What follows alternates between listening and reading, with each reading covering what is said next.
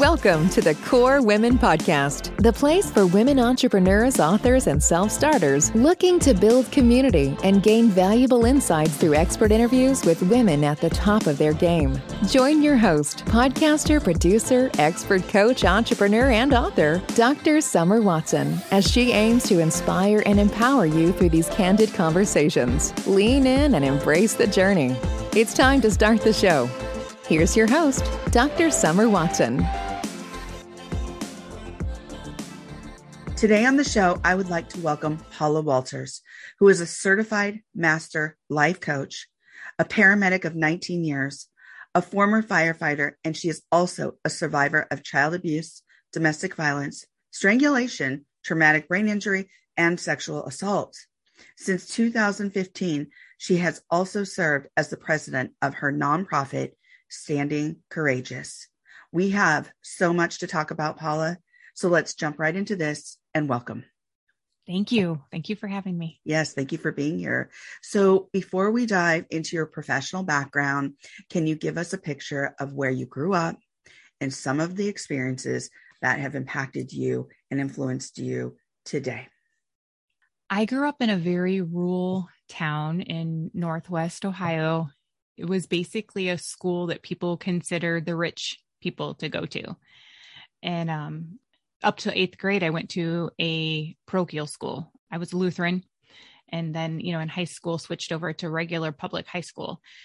And I'm so glad now that I had the roots of my faith for me, because I didn't realize it back then. And it was basically the seeds being planted, which changed my life as an adult. And so, my childhood, when I look back at it, it was like I thought I was like every other person, like every other child. And I didn't realize till well into my late 30s, what baggage I gathered from childhood, and that I became a hurt person that was hurting other people because of my childhood. And so I was making a lot of other people pay for mistakes from my childhood that had nothing to do with it. And that was a big realization. And having that faith part of my childhood is probably where I've been able to turn bad into good, because, there's always purpose. And I know that a lot of people don't like that, but I've been able to use those experiences to come alongside other people now and be able to see the good in people. And that, that all of us have light in us. Sometimes other people just have more shadows. Well, that's a brilliant way of putting it. So tell us, since you had that foundation, that spiritual foundation, tell us how you've used that or applied that to your life to help you come through some of the difficulty that you've experienced, such as child abuse, domestic violence, and sexual assault. How do you work through that every day? I'll tell you, my identity from childhood, I was a pudgy child, and I was constantly told about, men don't want bigger women, and that nobody, no sports events will want someone who's bigger. And like that stuff wired me to believe and own that I was worthless, that I was ugly, that I was fat. I mean, I was routinely called Porky instead of Paula by my dad. And so as I grew up, I basically found value in any guy that would give me attention. And even bad attention was better than no attention at all, because even if it was bad, it was proving my dad wrong. And so as I grew up, I had this woman that came into my life who taught me, kind of brought me back to God. And I realized that my identity should not be, found in what people said who I was. And I had to see myself as, that there is so much to me, that there's beauty from the ashes, and that all that bad stuff can be used for good to help other people. And the world comes at me a lot, even now as I share my story. Yeah. And I just have to stand firm in that who I am and whose I am. I don't have to it's not my job to make everybody else like me. And the first person I have to like is myself. That I need me to like me. Yeah. And that's what I have to battle with. I'm really working on rewiring by telling myself every morning. I start every morning and I end every evening with 3 affirmations. And I try to, if I catch myself doing a negative, replace it with the positive. And because, I've learned that what fires together wires together. So if I'm putting, positive affirmations on myself, then I'm going to rewire that. And so I start seeing myself better. And that's been huge in basically becoming friends with myself. Yeah. And that's hard because I blame myself from a lot of the stuff from childhood, and I can't take ownership of that, but I have to own who I am now. And I don't get to make people pay for that. Right. So tell us a little bit about that. Tell us a little bit how from childhood you made that transformation, because as you said, you've been exposed to a lot. You've had a lot going on in your life. How did you come to that realization that Paula needs to work on herself? Paula, to be able to function in a healthy way, needs to like herself. How did you do that? When did you come to that epiphany, or was it just something that developed over time for you? It was this moment, and I share the picture sometimes on my social media, where I was on a bathroom floor and I had just taken a lethal dose of Ambien. And a friend of mine couldn't get a hold of me, and he ended up coming over and he laid me in his lap. And he's a paramedic. He was a paramedic. He has since passed, and just kept me alive. They gave me some medicines and stuff. And he kept repeating a Bible verse to me. And I slept for almost 18 hours. I mean, I puked all over him and stuff. And when I came to, he said, he made me look in the mirror and he goes, this is not who you are. This is not what God created you to be. And he goes, don't you dare let Satan win.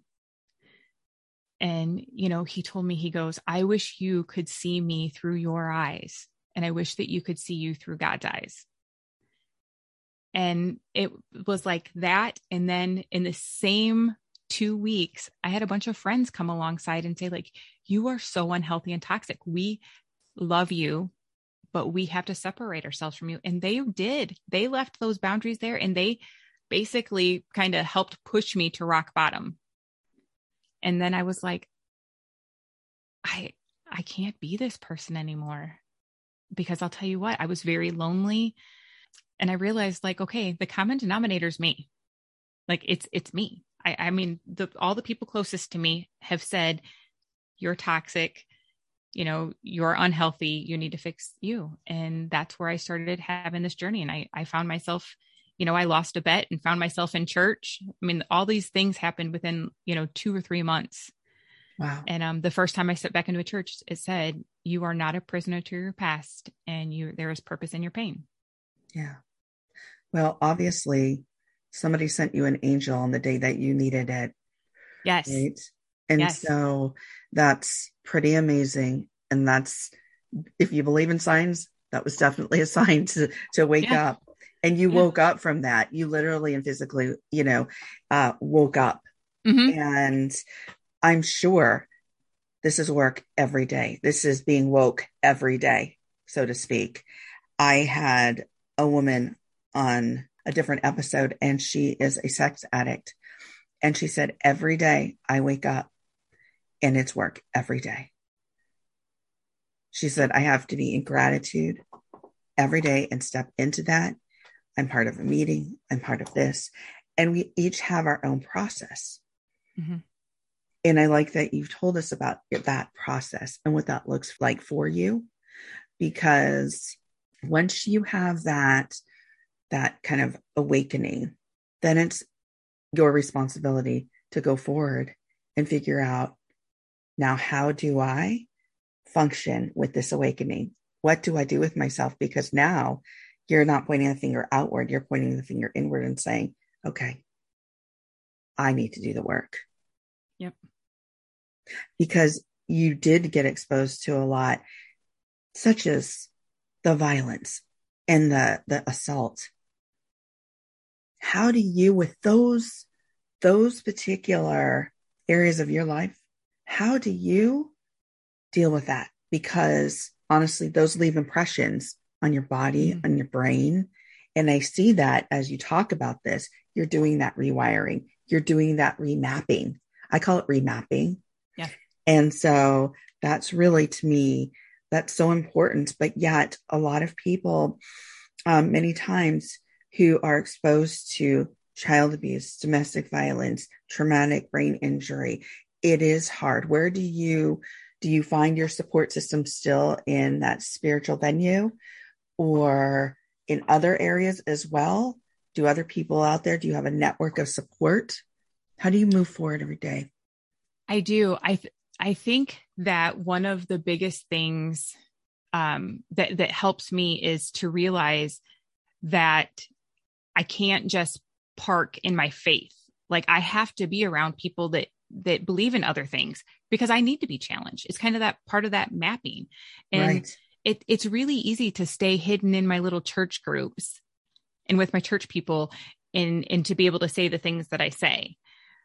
I've learned for me that one of the biggest parts is being around people who realize and accept that healing is not a destination.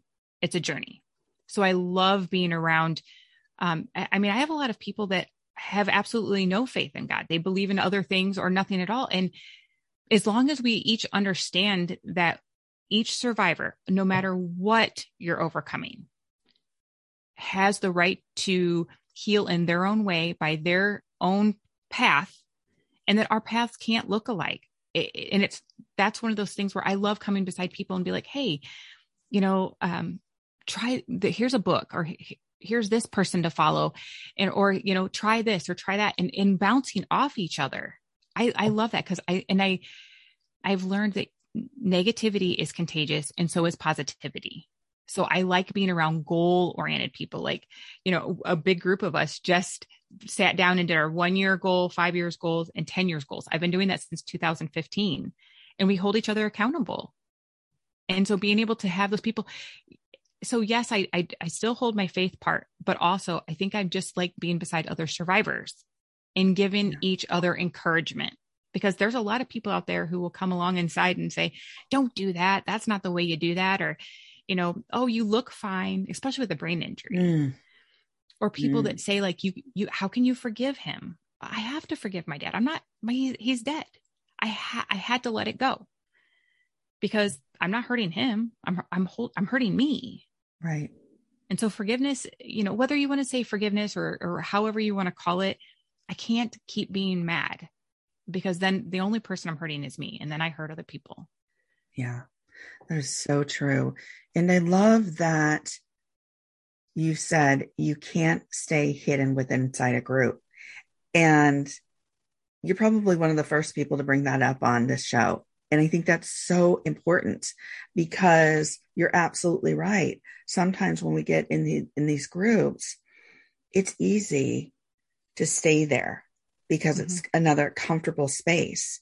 But what you've done is utilize that space for something that is really healthy and helps you in your process. But then you've also gone out into the world and created a different type of network where you're building those relationships. I don't just stop at network, but it's definitely building relationships, right? Yep. And connections where you're holding each other accountable, where you can speak to these people and connect with these people on a different level, which gets me to my next question. Tell us a bit about your nonprofit, Standing Courageous, because I'm sure that brings a lot of folks to your organization where they want to connect and build those relationships. Tell us about that. I started Standing Courageous with a prosecutor, a police officer, nurses, and we have this group of people because if if the frontline people do not understand the psychology and stuff behind domestic violence and child abuse and those types of things, then who can? Like those are the people who we're reaching out to. And as a paramedic, we would go to the same house 6 or 7 times. And I've literally heard people that I work with say, she must like it. Well, she stayed the first 4 or 5 times. So she's kind of, at this point, she's getting what she deserves. And I've heard all these things and I'm like, oh my goodness, what are we doing? And there's this study out there that would talk about how many first responders are abusers themselves or they get abused. And so it was like, I'm going to use my story. I opened my medical chart up for everybody to see, like my therapy sessions and everything, my medical chart, the criminal side of things, so that people can understand, like, I didn't just all of a sudden decide at 32 years old to become a domestic violence victim. I got wired that was normal from my childhood.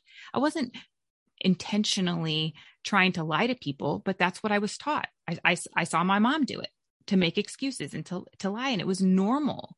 And so that maybe first responders need to take a little bit more time, and nurses need to take more time and look beneath what we see, that there's a root.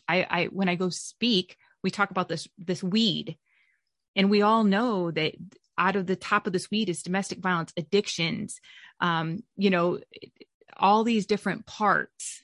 But if we don't deal with the root, we know that the weed grows back. Well, often the root is child abuse.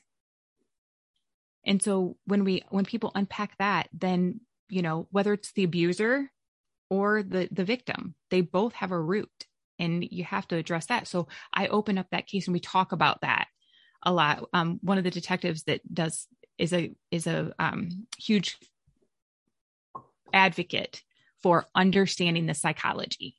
So everybody knows what domestic violence is and what child abuse is, but we need to understand why.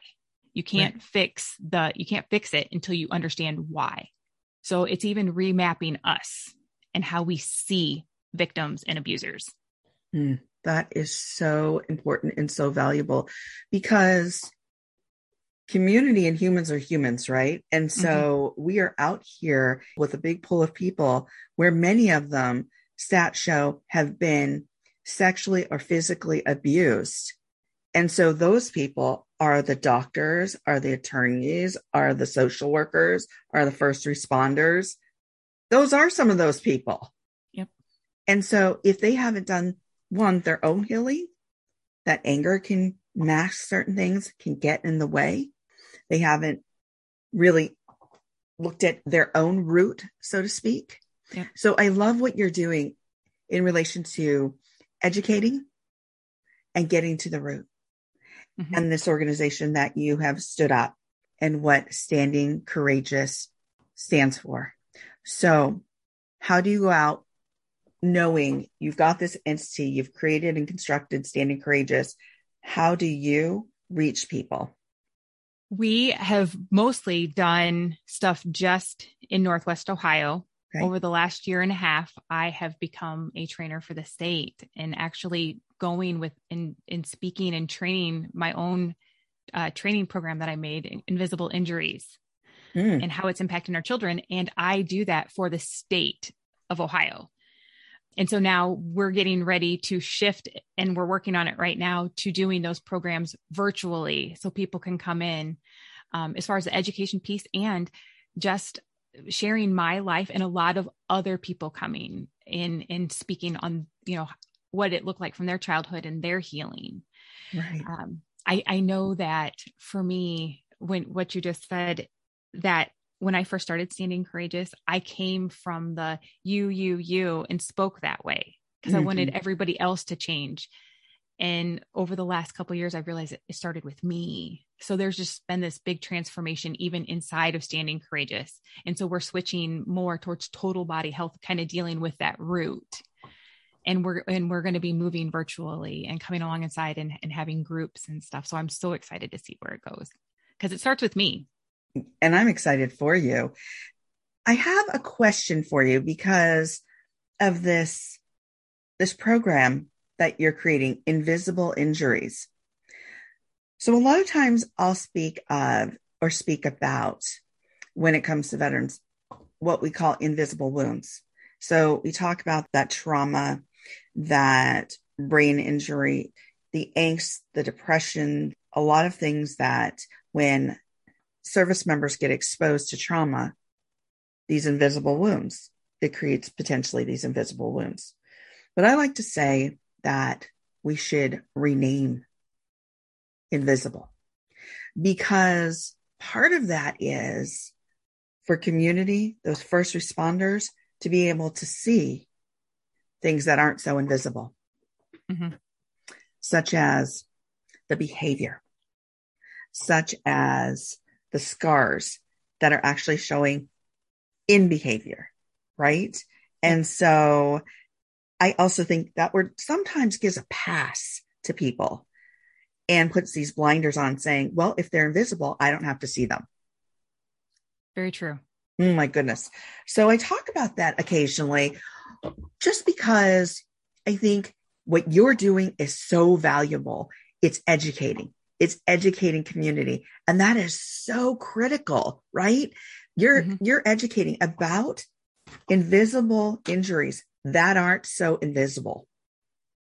It's true. You know, when I do this training, I at one time was on 22 medications and had 14 different medical diagnoses, ranging from like cardiac to neuro stuff to a ton of autoimmune disorders. And as I've unpacked my trauma, I am now medicine free. And I have one diagnosis, and that is the traumatic brain injury from my abuse. Like all of that stuff has went away. And I'm like, we're missing it. Yeah. You know, we want to label these kids and put them on in IEP programs, and we want to label them as bad children. Well, maybe they're suffering and when they're in school, because there's not the chaos that there is at home. And so when you take them and put them in quiet time, they need that. And I was that way. I lived in fight or flight, and my immune system and autoimmune system and autonomics and everything got wired wrong. Right. And it's a long process. And I'm like, how many other people out there are suffering with medical problems, and they're just giving more meds and more therapy and more stuff? Because the other invisible injury that's not so invisible is the medical bills mount and mount and mount. Yeah. I mean, I had that to do is not bankruptcy, invisible. but yeah, I had to do bankruptcy from the medical costs from trying to do therapy and all these other treatments that now I didn't even need. Yeah. Well, and you found your process. You found something to tap into. So maybe it was the beginning of what you needed, but it wasn't what was going to really start the healing process, right? Because again, you turn those fingers inward, and it's about you taking the action to really start that process of healing. And so thank you for answering that question, just because I think that when we begin to open up this whole discussion about these wounds aren't so invisible, and I'll share something with you that I've not shared with other people. When I was 5 or 6, I was having to have another surgery. I had a hole in my small intestine when I was 6 months, and I was being taken by ambulance from my home city to another hospital, because my mom and dad were divorced, and there was a lot of strife. There was some child abuse going on in the home, but other people didn't know this was happening. They just had no clue, because the parent that was doing this presented as super nice, and people just love this guy. Right. And so when I was being transported, and before, I was being told by this parent that you better make a decision. You better do this. You better do that. And I was scared. I was so scared. I was going through an emergent situation, because I had another blockage in my stomach. And so that's why I was being transported by ambulance to another hospital. But my parents said, you have to make the decision based on the hospital that I want you to go to. And if that comes in conflict with your other parent, too bad. Right. But I'm 5 at this age. I'm 5 years old, and I'm being told and threatened. And I read in my medical history distressed, acting out child. Well, they had no idea what was going on behind the scenes. They only knew how I presented. Right. But nobody dug any deeper to understand what was going on in the home. And I thought to myself, as I read this medical history where I was 5, and I'm like, oh my gosh, this is so sad. This is so sad, because I called children and animals innocents, because a lot of times what they're being exposed to, they can't escape. Right. And that does rewire our brain. That does wire our brain. So when I was working in schools, I saw a lot of this. I sat on IEPs. I sat on SSTs and student study teams, you name it. But here's the thing. I started early implementing programs too with the nonprofit I worked for. And this is why I love what you're doing today, because it parallels some of the things that I did and that I feel strongly about. I was in those schools and I was doing assessment to identify kids who were at high risk of abuse and neglect in those schools, because it was important for me to see how these kids were functioning. So we weren't just going to place a label on these kids or just look at their behavior as acting out, but understand the why. Yep. And get to the root. Yes. And so thank you for standing courageous up, because when you start training people to recognize those invisible wounds that aren't so invisible, those invisible injuries that aren't so invisible, then we have an awakening in society. Yes. Then we have a connection. We're not misconnecting or not connecting the dots, right? Because those first responders are the ones to see and be able to say, okay, there is something else going on. There's something beyond what we're seeing here and just behavior. And I know that's difficult because we're limited to time. And I know we're on to the next case, the next emergent situation. But with your training and with the training that you're doing, it allows for those first responders to more quickly see and identify that there's something deeper. Yep. So thank you for doing that.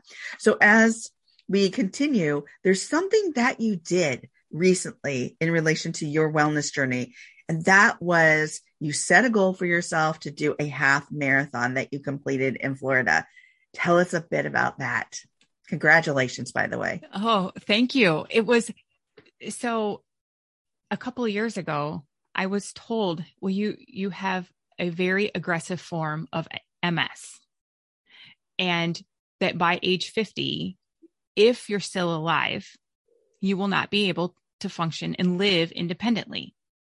They had taken away my night driving, and they had taken away being a paramedic from me. They said, you'll never be a paramedic again. And so there was like this time, and I felt inside of me, this isn't right. Like I'm not this sick. Like I'm not sick in this way. I knew that something was wrong. I didn't know what it was. And so I got involved in some functional neurologists out of Minneapolis. And that was in 2019 when I started this journey, and I've been there 3 times. And that's where I got all the medical diagnoses taken away. And so we now know that I don't have MS, and my body, like when I first went there, I could not walk a straight line and turn my head. I would fall. I was so sick as far as like motion sickness, and it was horrible. I wanted to die. Like when I went out to Minneapolis the first time, I said to my family, if they can't help me, I don't want to live anymore. I can't live like this. I mean, I couldn't even walk down the street, because if the ground was unlevel, the vision, the brain could not tell, the feet to lift and stuff. And so I would fall. I was falling all the time. I've worked on this and worked and to got to where I was like, I'm going to finish this, because I was having problems with my heart rate, my blood pressure, and just the whole autonomics. Well, I finished that half marathon because I was like, this is it. I'm now, am I healed? No, I got a long way to go. I've got a goal for my 50th to do a full marathon. But like, it was something to tell me that I can do this. And it was kind of my, to my doctors, don't tell me that I can't do something, because my doctor, Dr. Reese, kind of has told me that the brain runs the body, not the other way around. And so I made it a mental thing. And I was told that half marathons and marathons are a battle of the mind. And so that's why I chose to do that, because I wanted my brain to run my body, and I finished it. Well, congratulations on so many different levels. Wow. Bravo to you, my friends. So thank you. Thank you for sharing that with us. Well, we've gone over so much today. We've covered a lot of ground here, but as we come to the close of the interview, my last question is, if you were to leave the listeners with some words of wisdom, what would they be? To trust yourself and listen to your body. Whether it's being around somebody who upsets that inner side of you, or a situation, or even if it's your health, your body will tell you everything you need to know. You just have to pause enough to listen. Great words of wisdom. Thank you, Paula, for joining me on the Core Women podcast today. Thank you for having me. Absolutely. You can connect and follow Paula Walters on LinkedIn and on Facebook and Instagram at her website, paula@thecourageoussurvivor.com. Thank you for joining us on the Core Women podcast with Dr. Summer Watson. We're so glad you're here and would love to connect more with you. Find us on Instagram, Facebook, and YouTube at Core Women, and on Twitter at Core Women 1. For more about Core Women and Dr. Watson, visit corewomen.com. Want more support and resources for amazing women like you? Great! Join Dr. Watson and Jen Fontanilla at the Life, Love, and Money Collective, a Core Women production that aids in understanding the key traits that might be getting in the way of living a life that you are absolutely passionate about. Connect with Summer and Jen and find out more at thelifeloveandmoney.com.